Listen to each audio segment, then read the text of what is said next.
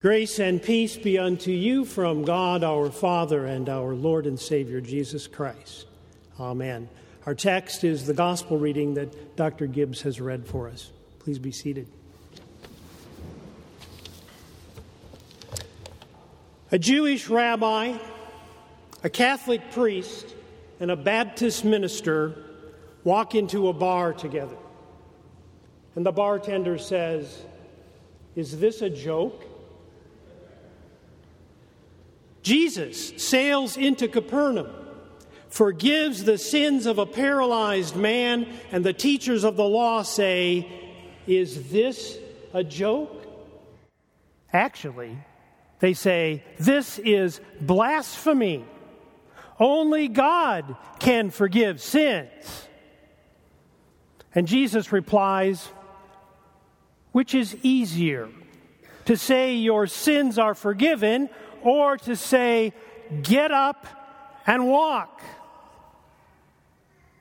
But so that you may know that the Son of Man has authority on earth to forgive sins, I say to this man, get up, take your bed, and go home." And the man got up, and he went home, healed. Which is easier, to forgive sins or to heal? As one who has had the privilege of declaring absolution to penitent sinners on numerous occasions, my first reaction would be to say, forgiving sins. Forgiving sins is clearly easier. After all, I'm not a faith healer. Never once in my ministry have I said to a paralyzed person, get up, take your bed, and go home. But as I think about it a little more, I'm not so sure. Forgiving sins is not really that easy. The teachers of the law were correct on this point. Only God can forgive sins.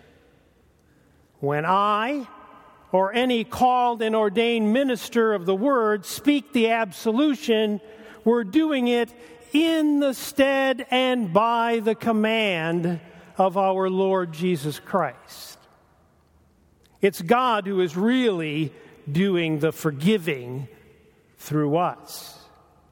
We don't have any power or authority on our own to forgive. We act only as Christ's representatives. We speak forgiveness only under delegated authority.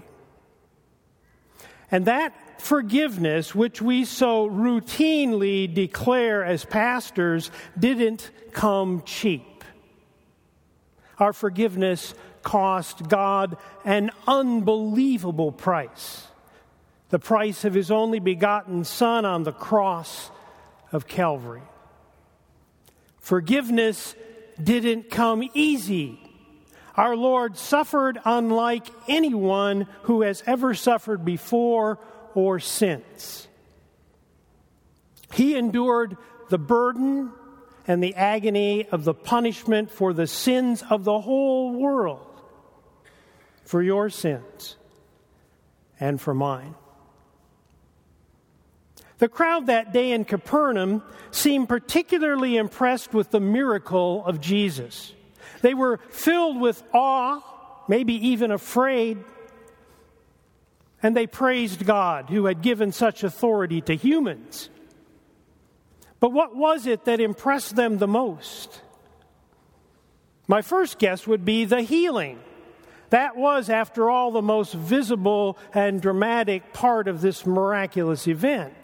But maybe, just maybe, I'm not giving the people enough credit. Maybe they also observed and understood the significance of Jesus forgiving this man's sins first. Certainly, the forgiveness of sins is what the paralyzed man, the crowd, and we need most desperately. If a choice had to be made, forgiveness was the better choice. because it determined that man's eternal condition. Better to go through this life paralyzed than lose one's own soul. As much as he desired to be physically healed, forgiveness is what he needed most. Fortunately for this man, he got both. Still, I can't help but think that the man who was paralyzed was stunned when the first words out of Jesus' mouth were, "Son, your sins are forgiven." I think a long silence must have followed that comment. And perhaps the man thought, "Is this a joke?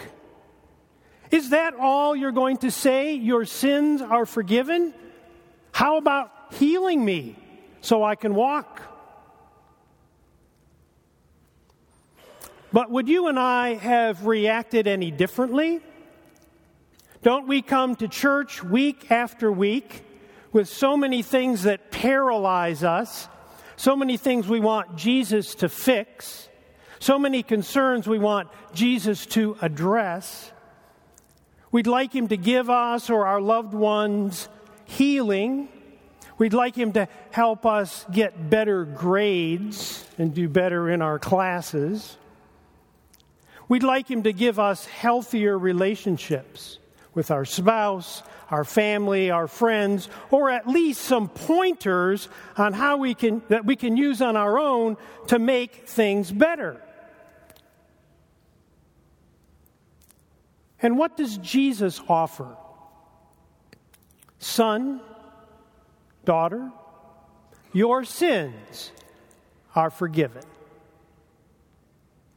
The problem is, we want to be freed from the consequences that come from living as sinners in a sinful, fallen world. Disease, disability, loneliness, conflict, and so on. And we come to Jesus with all kinds of wants, and many of them he does provide. But our triune God knows what we really need.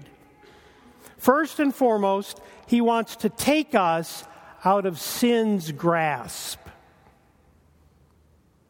When we come in repentant faith, he knows that our greatest need is to hear the words that he spoke to the man who was paralyzed. Your sins are forgiven for Jesus' sake. And that's no joke. Amen.